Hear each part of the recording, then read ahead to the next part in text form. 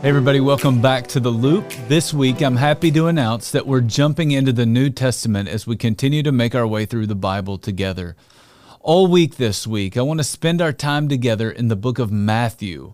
Now, tomorrow, we'll start looking at the content in the book, but today, I just want to talk to you about the man who wrote the book.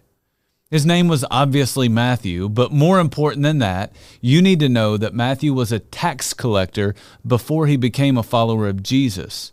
Now, when you think about tax collectors, I want you to think about it like this. Most people don't like financial auditors or people who work for the IRS.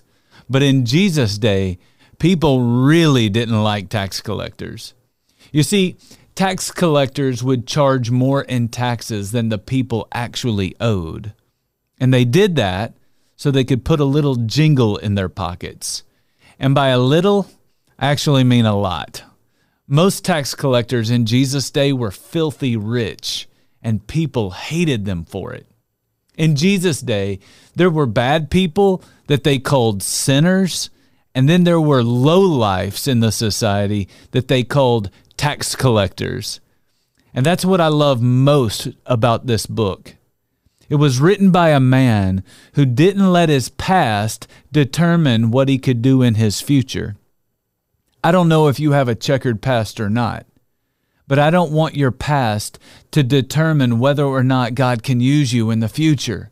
You see, Matthew understood the most important thing about him is not what he did in the past, but it was what Jesus had done for him. Jesus was in the life-changing business then, and you need to know that he is still in the life-changing business today. Thankfully, as you follow Jesus, he forgives all the sins of your past.